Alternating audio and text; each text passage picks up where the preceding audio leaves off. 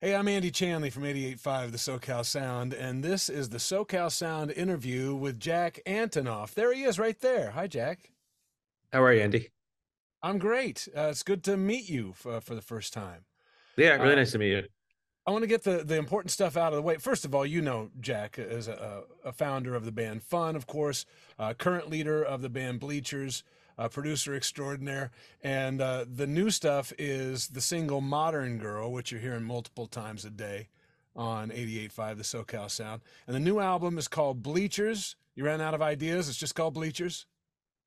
No, it was going to be called Tribute Living, and then I actually started to write for the first time in my life, kind of outside of the lens of grief, and it made me feel like planting a new flag. And yeah, it felt self-titled, which is kind of like it's a very bold statement. When I first had the idea, I was like, oh no, this is too bold to call it that. Then I realized it just was that. Nice. Well, it comes out March 8th, and you can pre-order CD, vinyl, or cassette at bleachersmusic.com. Now, I know vinyl outsells CDs now, but tell me about the market for cassettes. Do you? There I is don't. one.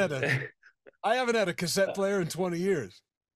They're just cool. And I think that I just like laughing in the face of any sort of like capitalist movement that tells you something's over. Because look what happened with vinyl. It's just like imagine I told you 20 years ago that in 2023 they'd sell more vinyl than the 70s.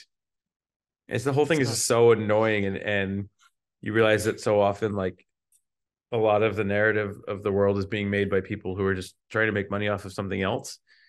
And so I love making, I also, we're not going to make 100,000 cassettes, but if Right. there's a few thousand people out there that want them, then that's awesome, and they So I'm can going to be urge special things that live in people's homes. everyone watching this. I want you to harangue Jack to put stuff out on Laserdisc and reel to Laserdisc, reel. reel to reel. What about Betamax. a track? Sure. Uh, It's pretty great. yeah, I'll go. I like it. I like things, and I like things being around, and I feel that the things that mean the most to us have to we enjoy them in physical form. Yeah, that tactile experience. Yeah, Also, you're announcing a U.S. tour soon. Tell me about that.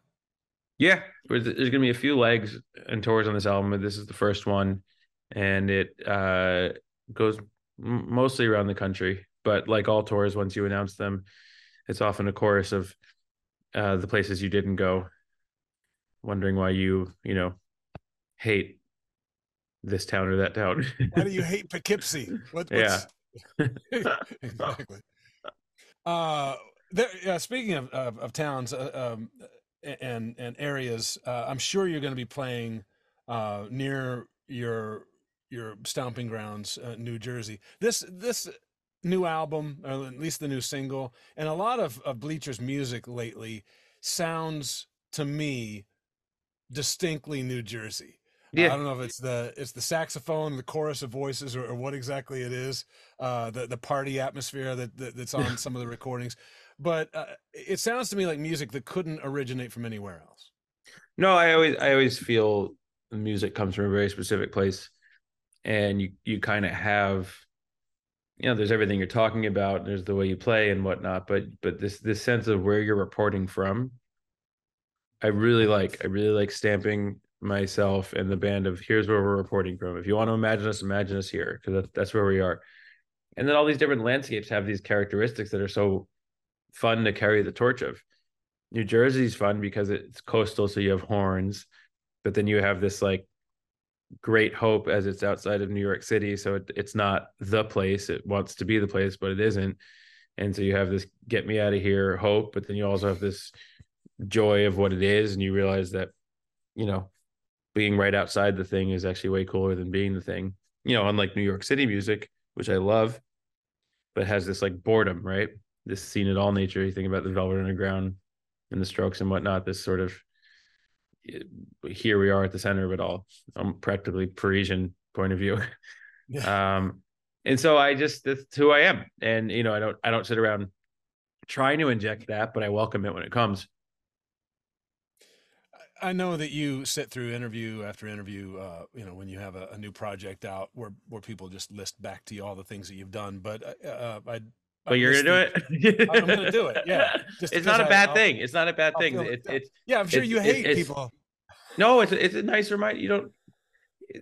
I think sometimes in an interview, I don't really sit around talking about my career. I'm just making things. So interviews are often these interesting experiences where you are like, oh wow, that was oh cool. You get to Right, you get look to a sort of back retrospective. and forward in a funny way.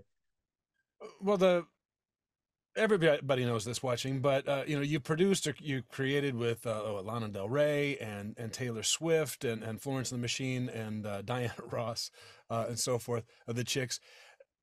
To a large degree, and this is follows a question. I was talking to Dan Wilson, songwriter, about God, this he's the recently. best. He's I the have the best, and he's honor so of much fun to be around. I've been in two writing sessions with him, and he's just, one of the greatest to ever do it. I was asking him about something that applies to you in spades. That your acumen as a producer gets people to come around in the first place, but on some level, you've got to be an enjoyable hang. You've got to be, decently fun to be around. I guess my question is, what makes Jack Antonoff such a joy to know? Oh, I'm the last person who could answer that. I've always understood myself to be a pretty big troll. So um, I don't know, but I have a lot of fun when we're in the studio. I can't speak for anyone else, but it's often a place where I mean, I guess I'll give you one serious answer to that question. I do have a belief that the studio is a sacred place, and if you're not having a good time, if you're not feeling it, if you're not feeling yourself, don't be there. So I'm the opposite of any of these people that are just sort of like go all night, grind it out, go go go. I think that um, if it's not happening, it's not happening, and I don't believe that everyone needs to be making things all the time, which is a little bit dissonant to how culture is right now. I think it's nice to make things when you feel like making things. I've felt like making things the past few years, and it's been reflected in the amount of albums that have come out. But yeah, so maybe there can be a lightness to that, to just saying like, if it's not happening, it's not happening. Right. I like Well, to keep I it a think positive place. I like to keep it a happy, enjoyable place. Also, because 9 out of 10 times the shit we're writing about can be so heavy that it feels a little bit indulgent or redundant to not also just have a fun time in there. right. I think the result is that you end up with a Rolodex where you call people up and they say, yeah. Like I'm watching you on Saturday Night Live. I can't believe it's been almost 2 years ago now. I thought it was at I the know. beginning of this. Same. It seems like it Past was year was yesterday. like really weird. But I'm watching the performance. I'm like, is that Blue the Tiger playing bass? Is that Claude in there? It's like people like to assemble around you. You draw pretty Yeah, talented Blue people. and Claude we call bleachers cousins because they kind of float in and out. But I like that. Music's writing is so solitary that probably as a kid when I first started touring, but I've always seen it as this community thing. I like having these small communities. I like these characters that pop up, and I kind of have a small little scene around me. And if you believe in that, then it's a little bit like your own gang or whatnot. Yeah. Let's talk Grammys.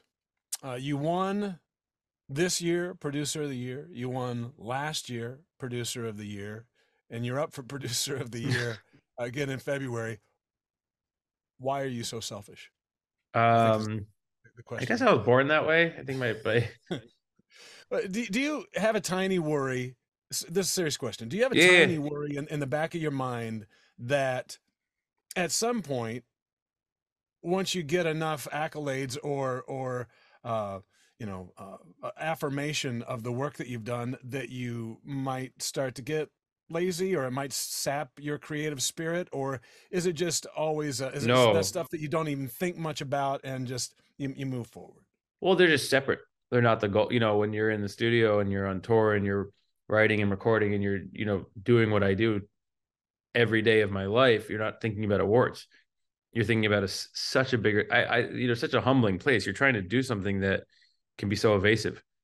You're trying to capture a feeling, and it's a funny job because you can't just do it. I could sit here and write a song, but it might be missing that most important element. I kind of have to wait for it to hit me. And so I think if you're, and same thing with touring, this community experience, bringing people together, making something that's bigger than the sum of its parts. If you're really in touch with those things, which I am every day, then I think it's pretty hard to imagine that a sales number or an award would have any role in that room. It just doesn't. So it's more these separate things that can be really cool and feel like a nice thumbs up or whatnot. But the room is like, it's like church. You're thinking about something way bigger. You got enough of them to be doorstops in just about every room of the house at this point. Been a pretty good year. You produced for Lana Del Rey's. Do you know there's a tunnel under Ocean Boulevard? 1975's album, Being Funny in a Foreign Language. Taylor Swift's Midnights. I mean, that's a Yeah, I was really proud of career. this year because it felt like those three albums for me represented very different things that all meant a lot to me. And specifically with Lana and Taylor, those are long relationships where it's very against a lot of cultural opinions right now, where it's more just like pivot, pivot, pivot, but just these drilling deeper and deeper into these long relationships, we've been able to access way more interesting work than I just really believe in that, in this furthering of relationships. So those two specifically, when I look back at that list, um, are really encouraging for me. It's really crazy because Taylor Swift. This is a arena filling music. These are Yeah, bangers that you can play in an arena. Some of them, and then Lana Del Rey's music is something like, as you say, that uh, it exists where it exists, and it doesn't care if you come to it or not. But yeah, by God, people come to it and they seek it out, yeah. and They're very it's they're very different. It's funny. I've thought about them in comparison a lot this year, just because of the kind of stuff we've been talking about, and they ask very different things of you. But then at the end of the day, they kind of do a similar thing, which is they bring people together. And I always think that's funny with music, and it also just goes to show you can never know what's going to grab people and how it's going to grab people. It's just a bit more your job to make it and then deliver it. and as if the year couldn't get any bigger bigger for you. You got married this summer. Yeah, that was the best part. That's fantastic. You marry Margaret Qualley, who's amazing, amazing actress. The best. You've seen her in Maid and a number of other things. That's fantastic. So, just to sum up here, accomplished musician, established songwriter, celebrated performer, Married? uh, award-winning producer. What outwardly appears like a storybook home life. I'm going to put you on the spot, but Yeah. I wonder if just for us schlubs, if you can make us feel better and name one thing that you're not that you fail at, that you're not very good. All I do is every day I just wake up and fail. I just go to that you guys only get to see the good stuff. You see the stuff that makes the cut. Um, yeah, I don't. It's very nice to hear everything you just said, but at the end of the day, I think I really like being in a space where uh, there's a lot of hope and prayer to get where you want to get, and not a lot of ego. That's why the studio is such a special place for me. It's because there's really no room for ego, because it just doesn't play. No one's ego makes a good album. No one's ego makes a good song. It's this sort of um, long, intense, interesting process. So I don't know. I don't know. I stay there. So I guess I feel tons of conflict in my life. It just it looks But you're easy. making me feel Looks good. easy from a distance. Yeah, but you're making me Uh, feel very like I've done something right. well, last question. What's left? We know that there's a tour coming. We know the new album in a couple of months. Is there anything else that we might not expect that you're working on? Like maybe more music for film or TV or for the Yeah, stage? lots Or, of stuff. And I never talk about it because I always want the music to lead. I don't like filling people's heads with any thoughts besides the music first. But yeah, so yes. yeah, you'll be busy in the Yes. new year. Well, it's so good to meet you. Yeah, Certainly lovely to wish chat. And come hang when we're in California. that sounds great. I I would wish love you you to come to the show. all the best, and all the success with the new album. Once again, it comes out March 8th. You can pre-order now at bleachersmusic.com. Jack Antonoff, everybody, here Thank you on so much. 88.5 the SoCal Sound. My pleasure. Lovely to talk with you, Andy. Take care.